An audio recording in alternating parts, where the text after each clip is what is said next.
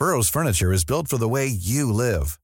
From ensuring easy assembly and disassembly to honoring highly requested new colors for their award-winning seating, they always have their customers in mind. Their modular seating is made out of durable materials to last and grow with you. And with Burrow, you always get fast, free shipping. Get up to 60% off during Burrow's Memorial Day sale at burrow.com/ACAST. That's burrow.com/ACAST. burrow.com/ACAST. I'm Claire. I'm producer Claire. So technically I'm the boss, guys. And I'm not in Amsterdam and I'm very jealous. Yes, we both are. You know what's the funny thing? What? Got to press record.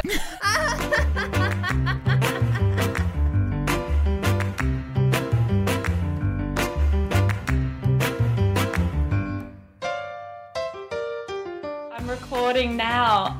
I'm so sorry. The sounded different for me. Anyway, it doesn't matter. Hello and welcome to the Millennial Divide.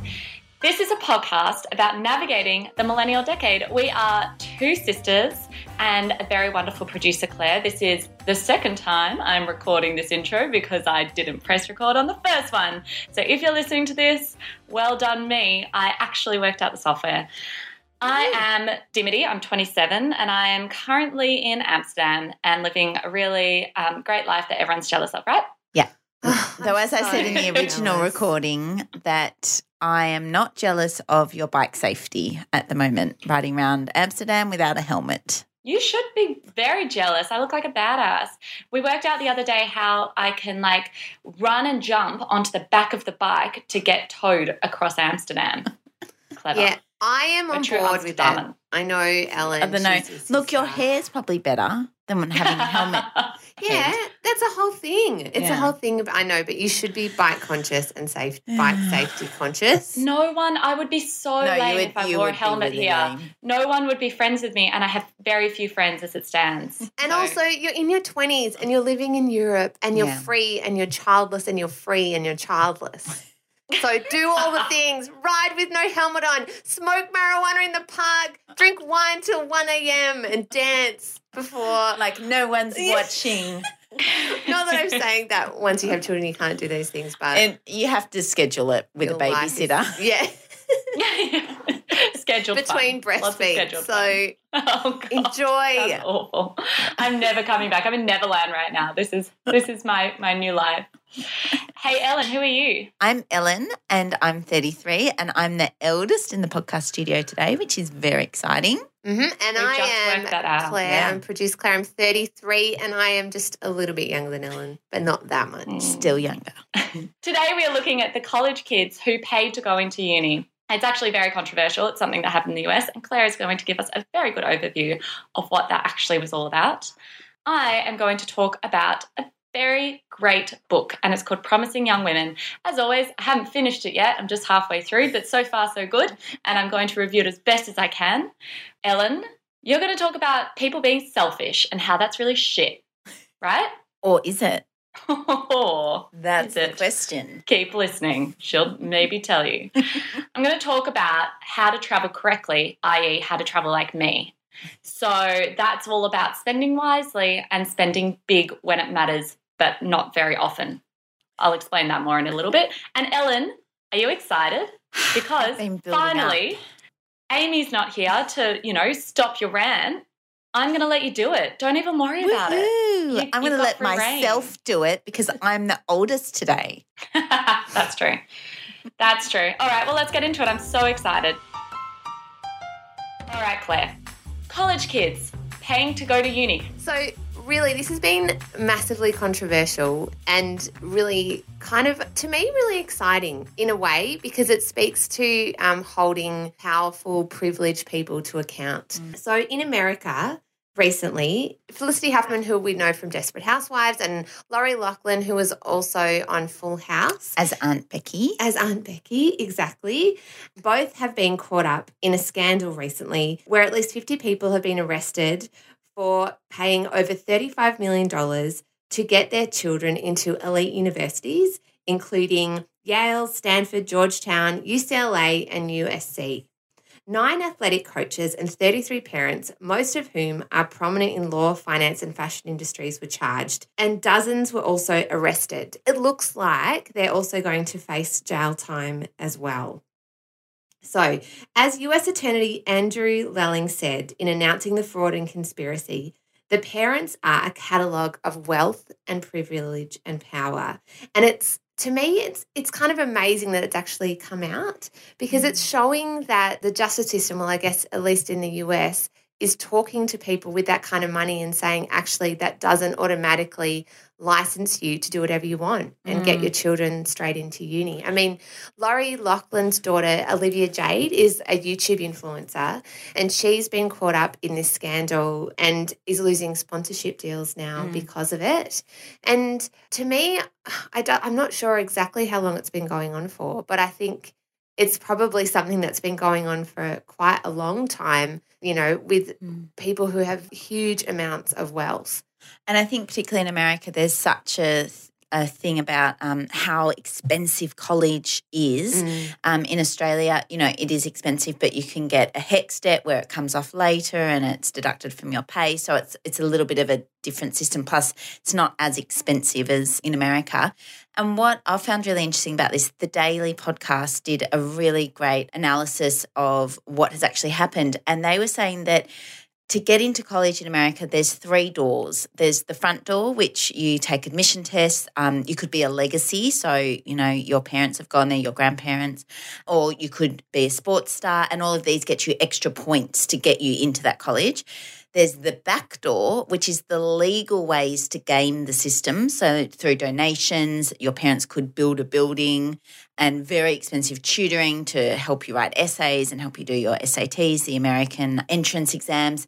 And now they've discovered a side door, which is the illegal way, which is bribing and paying people off. And what they were saying on the Daily was that for the FBI, it's very clear cut. This is legal, this is not legal. But for these very wealthy parents, if you're paying $100,000 for a tutor over a number of years, to pay $15,000, I'm not saying that, it's still illegal, but to pay $15,000 like Felicity Huffman is alleged to have done to get your child into college, you're like, well, it's less money.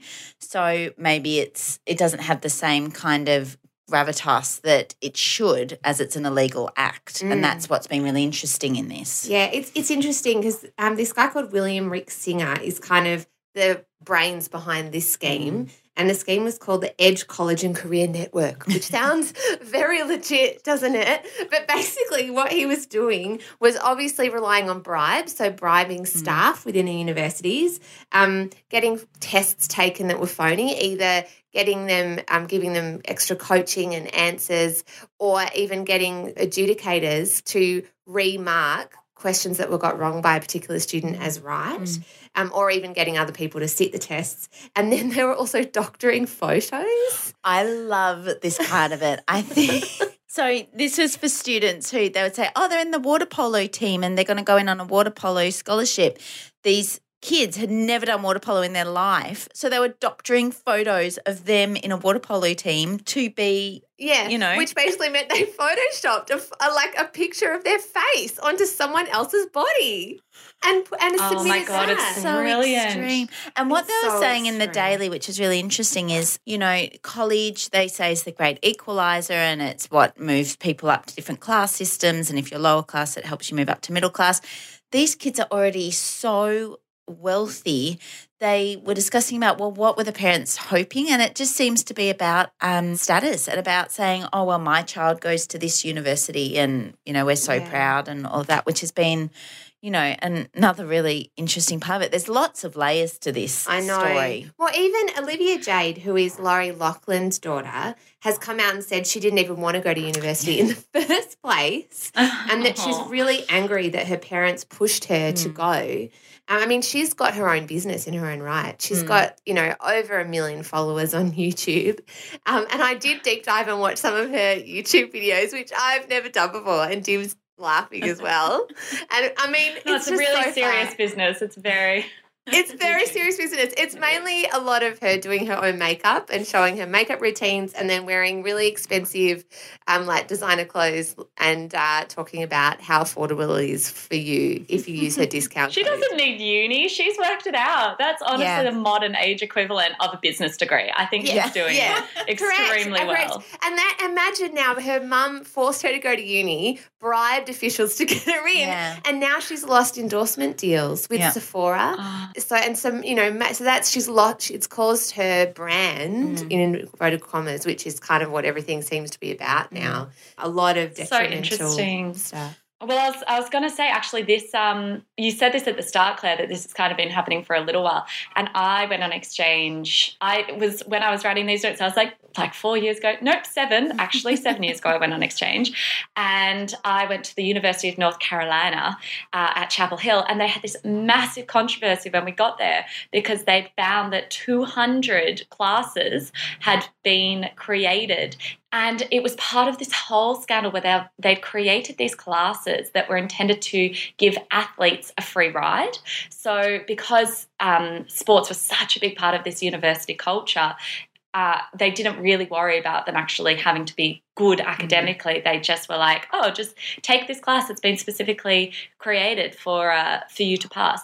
And we actually, as students, were able to take them as well. And they were great, really fun classes. So I'm on board. It probably got me through my degree as well. I benefited from it. I think my ultimate favourite thing about this whole story is that the FBI called the operation Varsity Blues after the James Van Den Beek movie. Yes. I just think they must have had so much fun just naming on it. Let's call it Varsity Blues. Yeah, correct, exactly. And I guess also being able to hold all these really wealthy, really powerful people to account and say it's actually not okay. And what will be interesting is what happens with the sentencing, because if they just get off with a slap on the wrist, then it's just perpetuating that wealth allows you to get away with things, I think, in people's minds. So it will be interesting to see how the judge does it. I would prefer the wealthy people to have a university degree rather than just be wealthy without a university degree. So if we're going to decide, let's just get these kids in, give them that higher level. Don't worry about those kids that have really worked and missed out. That's exactly right. Let's give it to the wealthy kids. They have life skills. Wealthy people don't have life skills. They don't have anything. Give them a degree. Now I'm going to make you feel really bad. There's a teacher called Jennifer Cade Toy who was teaching in Oakland, and she's actually said that she believes her son Joshua was not admitted to some colleges despite his 4.2 grade average because of these wealthy parents. So when you think about the kids that have worked their guts out like what Ellen was saying, as kind of funny and amusing as it is to see actresses potentially going to jail and be prosecuted, it actually speaks to a whole lot of kids that potentially have worked really hard and missed out just because they don't have the parents with the millions of dollars. Yeah, so how do you feel about that, Dim? Yeah. I'm still okay with it. I got a free ride. Give these rich kids a free ride. I'm trying to be controversial, you guys. I'm host. I'm Amy. I've got to do this, okay? Just ride with it. Roll with it. All right. So we agree that it's a great thing and that rich people should get a free ride. No, Dim. Is that where we got to? No. Okay. No. Next topic. Correct. Exactly. Promising young women in a slightly related but different topic entirely. I am reading a book, you guys, and every time I read a book, it's necessary that I tell you that I am reading a book.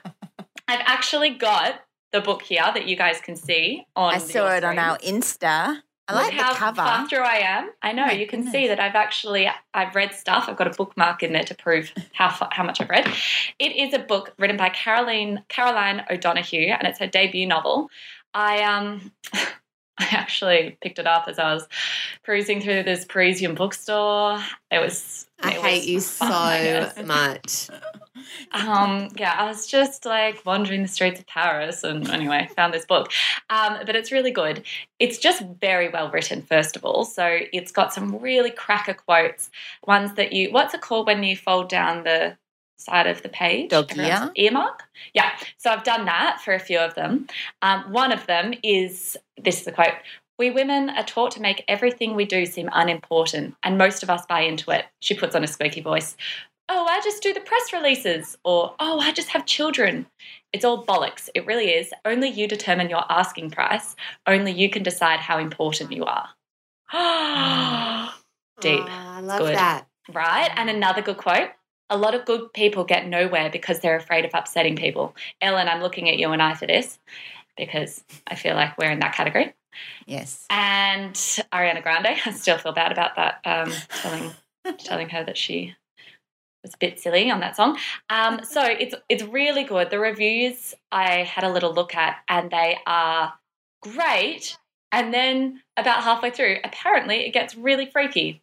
So as I one of the reviews I read said it's a modern Gothic approach, which I guess is kind of dark-ish. But they were saying that it's looking at the kind of gender and age and the other one, sexual asymmetries, which I'm not sure what that means. So let us know what sexual asymmetries it's very is. clever writing, obviously. It's like a smart person book. But no, it is very good. And what I'm going to do is finish it because some of the reviews say that it gets magical and like not grounded in reality or something. I don't know. What is the actual storyline? It's about an affair from what I was reading. Oh, yeah, I was meant to do that. Sorry, let me read out. Correct. what it's actually about rather than just so far I've got quotes. Magical, Gothic, empowering feminist, sexual asymmetry. I'm so not used to reading books. I can't review them very well at all. So this is what it's about. This is the plot line. If I haven't convinced you enough already that you should read this book, strap yourselves in. Jane is an adrift 20-something by day and a world-weary agony aunt by night. Then, at an office party, she takes on another role, the other woman. As Jane's affair with her married and much older boss takes off, she discovers that sex and power go hand in hand, and that it's hard to keep your head when you're someone else's dirty little secret. And soon her friendships, her sanity, and her life are put in jeopardy. Oh, her life. I like that a lot. That sounds fun. Right? I like that. It sounded terrible before, but now I'm on board. And I like that it's not pink, so you don't automatically think this is a book written by a woman about a woman. Like chick lit. Exactly. Yeah. You guys, I cannot recommend the first half of this book highly enough. I think that you should absolutely get your hands on a copy. To the first half. Get to the first half and then see how we go. And then let's talk because it could all unravel from here. Keep tuned. Okay, I'll give the second half of this review next week. Okay, that sounds great. You know what? I do really love the whole idea now that women's content isn't just for women and it's not just women's content. Does that make sense? Yeah. You know, I think that's changing. I think that companies are realising, like, for instance, with the incredible film that I saw recently, Captain Marvel, which Elle reviewed a little while ago, which, you know, grossed over $1 billion and it's the first female superhero movie to do that. Yep. That, you know, women's content and stuff written by women, starring women can actually appeal to men. And be amazing. Whoa, you guys. Men are that open-minded. Exactly. And even more importantly, it just makes a lot of money. Yeah. So, I mean, really, and that's in the end what's going to get more stuff out there, right, too, if it sells well. Yeah, and I think we've previously had this idea that, oh, no, men can't handle that. Let's give them a lot of credit. There's a lot of very open-minded men out there who want to hear those stories, who want to engage in that content. And I think it's a changing of masculinity as well and what that means, and that it's okay that if a woman's written a book, you can read it. J.K. Rowling maybe doesn't have to be a J.K. anymore, hopefully. Maybe she can use her actual name and boys will still read the books. I never thought about that because she also used Robert Galbraith as like a pseudonym when she was writing her murder mystery novels. I wonder why she did that. So interesting. This is actually a good reason why I should write a book because as Dimity, people often think my name is Dimitri, so it really could go either way. True. I'll sell millions. You can write it about a 20-something girl riding her bike without a helmet through Amsterdam. A 27-year-old girl who forgot what country she was when we started this podcast. All right, well, let us know how it goes next week, Dim. Correct. I will. Hiring for your small business? If you're not looking for professionals on LinkedIn, you're looking in the wrong place. That's like looking for your car keys in a fish tank. LinkedIn helps you hire professionals you can't find anywhere else, even those who aren't actively searching for a new job but might be open to the perfect role. In a given month, over 70% of LinkedIn users don't even visit other leading job sites. So start looking in the right place. With LinkedIn, you can hire professionals like a professional. Post your free job on linkedin.com/people today. All right, so free solo. Selfish. Maths. Also selfish. Ellen, why is everyone so selfish? Are you just reading the notes from our WhatsApp topic that I posted? Because as I was getting all my ideas. Yes, correct. Yes. Well, it's more of a question, which is it started from I did watch Free Solo last week, which is amazing. Dimity was raving about it. Everyone's been raving about it. It's a documentary about Alex Honnold, who completed a free solo climb of El Capitan's 900-metre vertical rock face in Yosemite Park in 2017. And when they say vertical, they mean vertical. It is literally up and down. And he did the whole thing in, I think it was 3 hours and 56 minutes or something, without ropes at all. And you are watching this documentary just holding your breath the whole time. It is amazing. The imagery is beautiful. But anyway, I watched all of that. And throughout it, I was thinking, first, he's a very interesting character. He is very determined. He has a singular vision, which is to scale this mountain. He gets a girlfriend throughout it, and she's obviously very worried about his safety. They interview his mum. She's also very worried about his safety. And his whole way through, he just doesn't waver from his vision and his goal. And he says anybody could conceivably die on any given day. Soloing just makes it feel much more immediate and present. And at the end of the movie, I thought, well, that's great, but he's kind of selfish. Like he not kind of, he is. He's really just taking his own thoughts and desires into account and not really being malleable to anybody else's concerns. And then I also watched Married at First Sight, which has been incredible this week. If you haven't jumped on the bandwagon, go back. You have to go back. It's amazing. But on that show, I've noticed that there's this familiar line that keeps getting brought out whenever somebody does some bad behaviour, and it's this. It's, you know, I'm here to find love. I'll do whatever it takes. Everyone else just has to deal with that. I'm here to, you know, find my own goal. And it brought me to a question. Is it just a millennial thing that we feel we have to be selfish to realise our goals, or has this always happened? And I'm not saying that climbing El Capitan is the same as going on Married at First Sight, but It's a slightly long bow. slightly different. But it's this thing of, well, that's my goal, and whatever I need to get there, I will do. And everyone else just has to suck it up. You know what I think is interesting about this? I actually do, even though it seems on the outset a really long bow to draw, I totally see what you mean, because I do think in order to have created something amazing or done something or achieved a goal, there is an inherent part that is selfish. I mean, and you see that in great artists, not that maths is necessarily great art, but we see that across I'm so history. glad you brought maths into this, Elle. This is just quality. I've been watching it a lot. Quality. Yeah, I love it. Oh, my but, God. you know, like often great artists do have to be very selfish and single-minded in order to get the thing done that they want to get done. And sometimes it's almost that autistic spectrum, tunnel vision thing. But I also do think that in the privileged Western society we're living in, which I think is kind of the world that the people in starring in Maps are in, and also Alex is living in that kind of world where he has got that ability to not have to rely on other people. He can just be selfish, because I think if you're living in a community where there is a lot of poverty, where there's less resources, you have to rely on your neighbours. You have to work together. And I think through human history we've had to do that. But if you're privileged enough, I don't know if I like it. Does that make sense? Yeah. Living in a society where you've got enough privilege that you don't have to rely on anyone else, and you can just say, stomp this is on all everyone about else's me. desires. Yeah. What do you think? It's interesting. Well, Because you love I tried him. to. Well, you love climbing and Alex Honnold. Yeah. No, I love Alex Honnold. Oh, do you? I love, yeah. No, I love Alex Honnold. I tried to do research on this to get an understanding if millennials are more selfish, and there have been a lot of studies, and some of them suggest that, yes, we are more selfish, but they're quite problematic because it's really hard to actually measure that.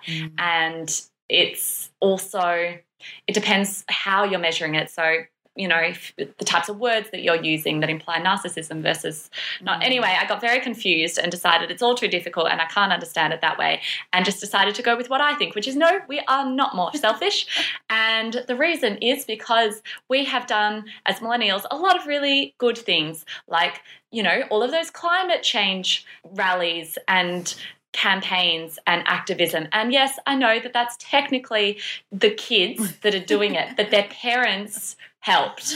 Their parents definitely helped. But do you think it's... Oh, sorry, go. Oh, I've got more stats because I found one more that proves my point. A hefty 84% of millennials made a charitable donation in 2014. And 70% spent at least a half hour volunteering. That's according to the Millennial Impact Report, and it surveyed more than 2,500 millennial employees. Not me, because in 2014 I didn't volunteer or donate to charity because I couldn't afford it, but others did. And good on them. But do you think that's a legitimate argument? Do you think it's okay to be entirely selfish to achieve a goal? And does it matter what the goal is? Because does it matter that Jess is trying to find love, apparently? And does it matter that he's doing this amazing feat that we're all going to talk about for years to come? Does that change it in your view? I think it's fine. I really don't have a problem with it. It's not bad. I disagree. I think that if the goal is, I don't know, curing cancer or even on a smaller scale, if it's, I don't know, helping a refugee centre or fundraising. But then they're not selfish goals, because both of these are selfish goals. So what you're saying is it okay to have a purely self-serving goal that you pursue? Yeah, and step on other people and don't, think about other people as you go to achieve it. It's hard, isn't it? Because I had that same conundrum when I watched Free Solo, because on one hand I thought the level of skill that Alex had to be able to scale a rock wall with only his fingers and toes and it's so high up, and the level of detail he had to scale that wall so many times to find the exact right markings and the exact right spots to put his feet. And he's obviously not doing it for anyone else. And I guess the selfishness comes in when he got a girlfriend, right? But then Brett Stevens in the New York Times argued, he said, yes, he could be labelled as selfish, but then isn't his mother or his girlfriend, if they stopped him, they're being selfish because that's fulfilling their need to keep him here and to make sure that he's safe. So I thought, that's another way to look at it, that's them also not saying you obviously really need, which they did. They were very, very supportive, more supportive than I think I would have been. But, it is that whose need gets put first. Yeah, put first. Yeah, I think maybe his mother, it's slightly different, but for his girlfriend, she knew going in. Yes, yeah, his girlfriend, I think that she chose that.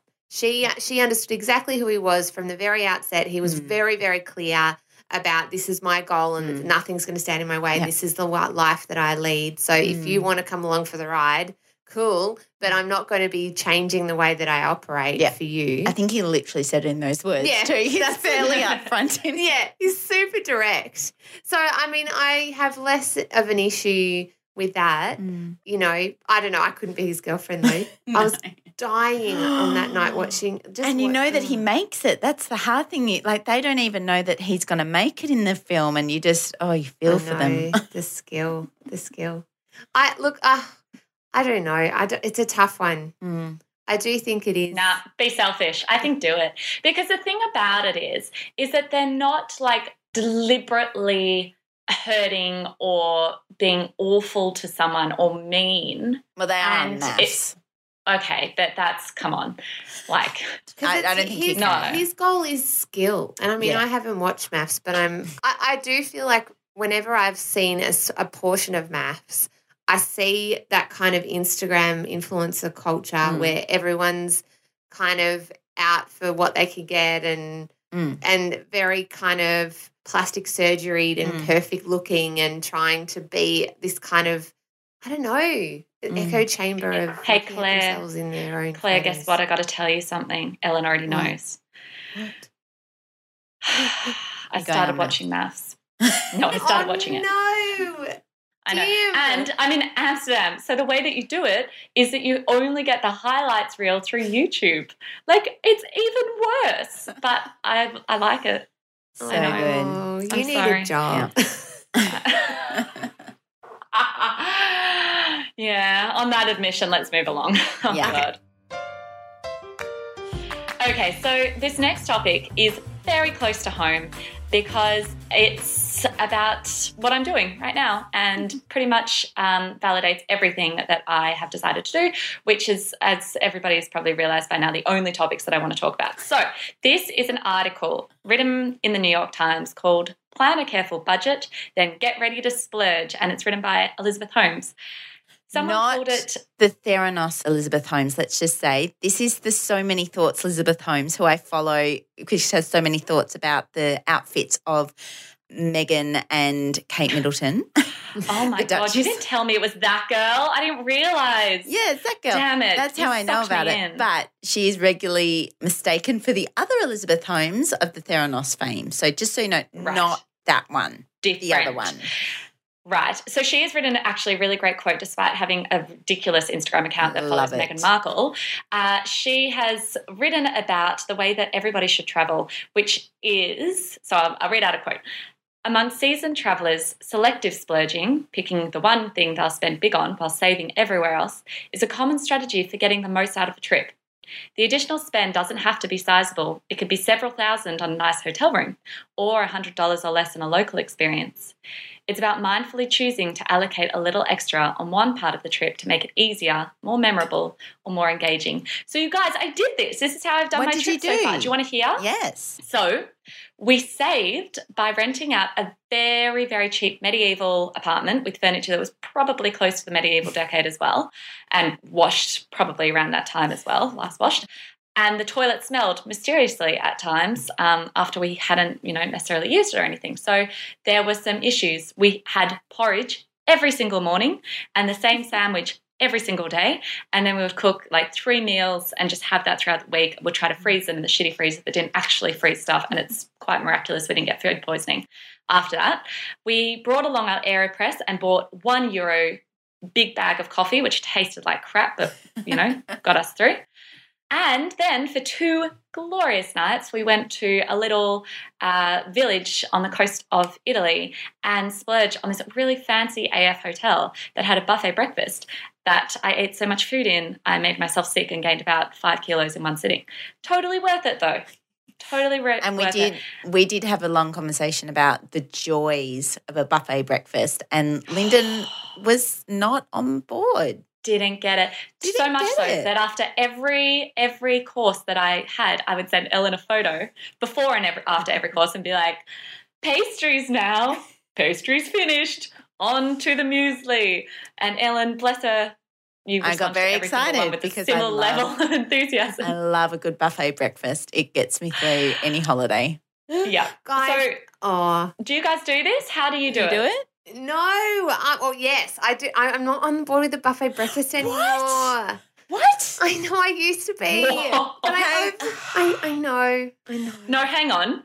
Let her explain herself. She's got some crazy explanation here. It's worth listening to, Claire. Okay. It breaks my heart because I've been... It must be really good. Yeah. It must be a really good explanation. No pressure.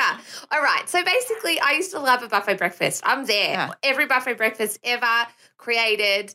I'm so excited. I'm there. Except what happens to me is there is too many choices. Yeah. And then I end up with like weird little bits of everything on a plate, and suddenly I'm having like salami next to croissants, next to like a weird yogurt with like rhubarb compote with like a bacon thing and then like baked beans and like weird mushrooms in a pot with like a hash brown. And then I go back and I have like some kind of crazy seeded toast because I'm like, I've never seen that toast before with a condiment. And then I'm all confused and I end up in like a weird food coma having had like a weird mishmash meal. Okay.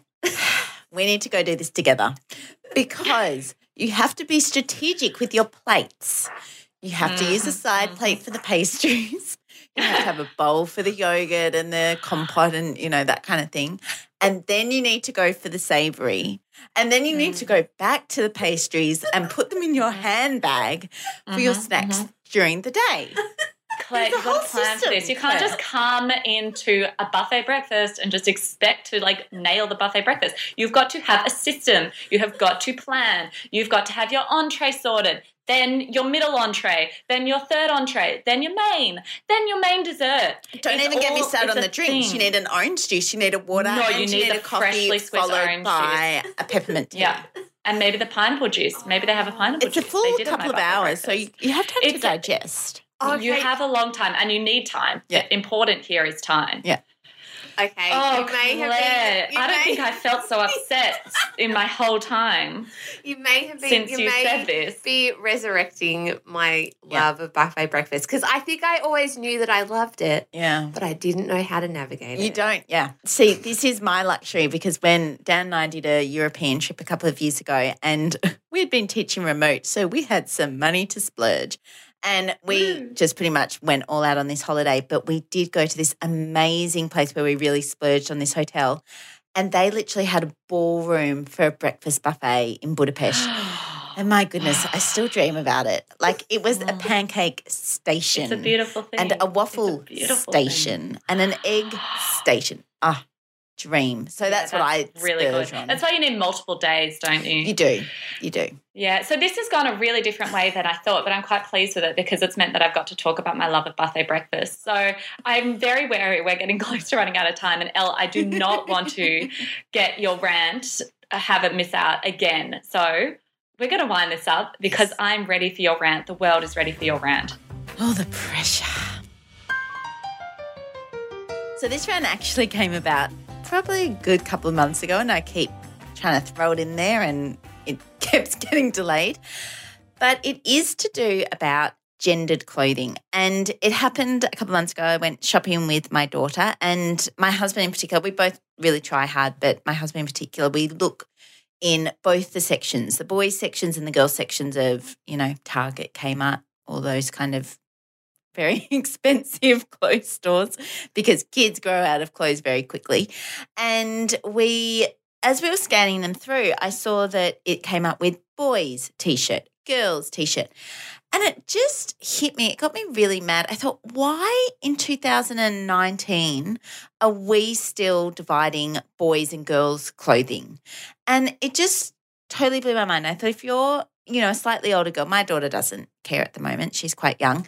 But if you're a slightly older girl or a slightly older boy and you are feeling like, I want to wear this T-shirt or I want to wear that T-shirt, why can't you just wear anything and not have to have a boys or girls label? And they are different clothings. Girls' shorts are quite a bit shorter, even when they're toddler sizes. The boys' shorts are kind of hang around the knees. So, the girls always have lots more frills and unicorns, and the boys have, very, I'm tough, I'm strong. If you're a boy that loves unicorns, you should be able to wear that. That's great. So, I got really frustrated at this and I just thought, are we over this already? But then as I kind of also am dressing my daughter, I've realised I also get frustrated myself because if I do dress her in those clothes that do look traditionally boy-like, I do find myself kind of saying, oh, darling, do you want to wear your sparkly shoes with it?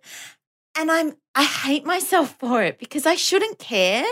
And I've spoken to some other friends who are really enlightened and they really think about gender and all of these issues, and they've both had girls first and they're, either about to have a boy or might be having a boy next. And they've both said, oh, look, I don't know if I would put my little boy in a pink onesie or a purple one. And I understand that, but we should be able to.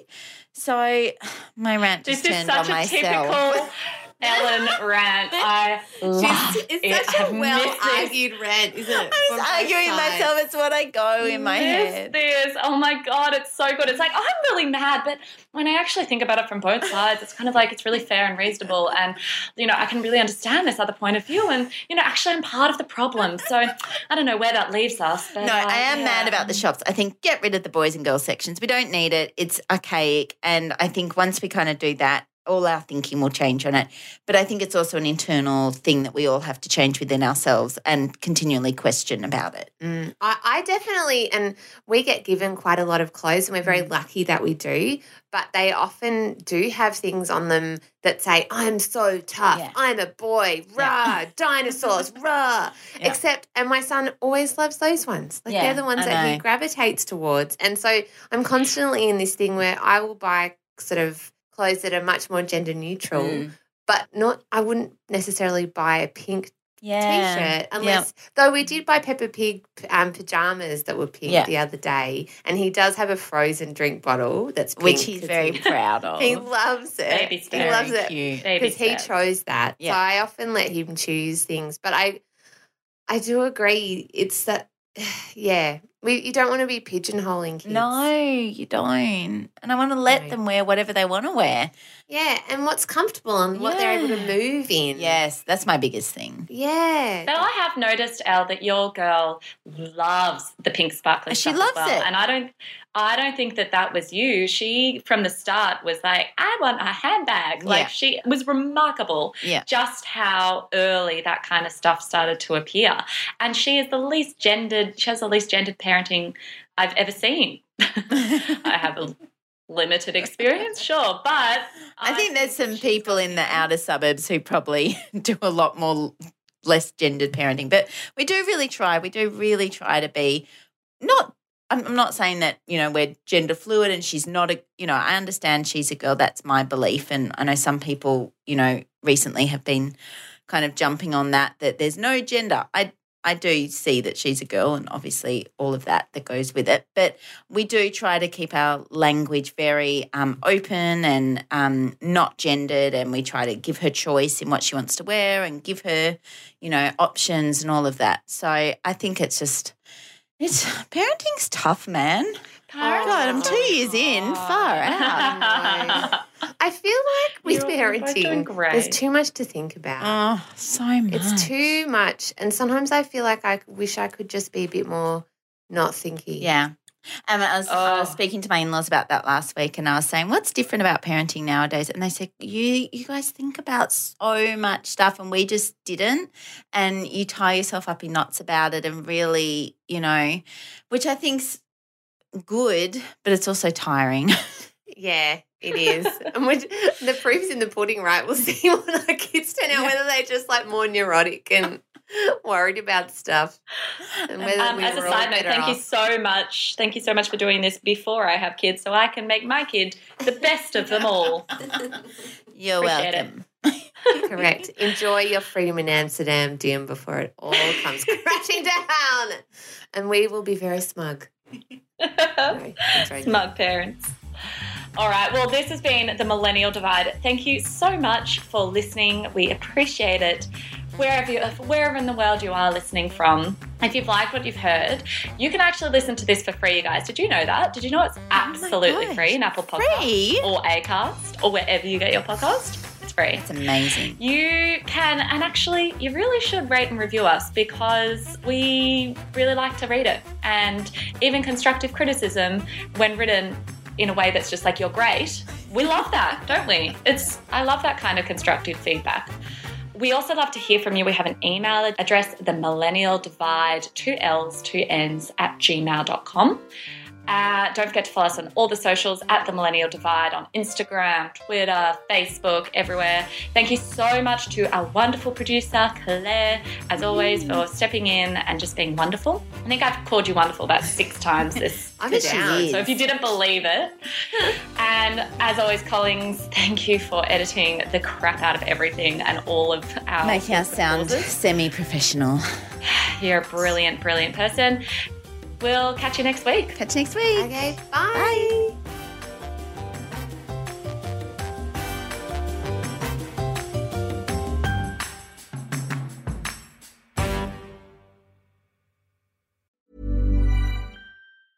Planning for your next trip?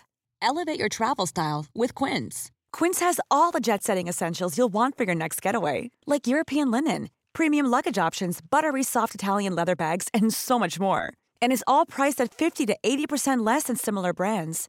Plus, Quince only works with factories that use safe and ethical manufacturing practices. Pack your bags with high-quality essentials you'll be wearing for vacations to come with Quince. Go to quince.com/pack for free shipping and 365-day returns.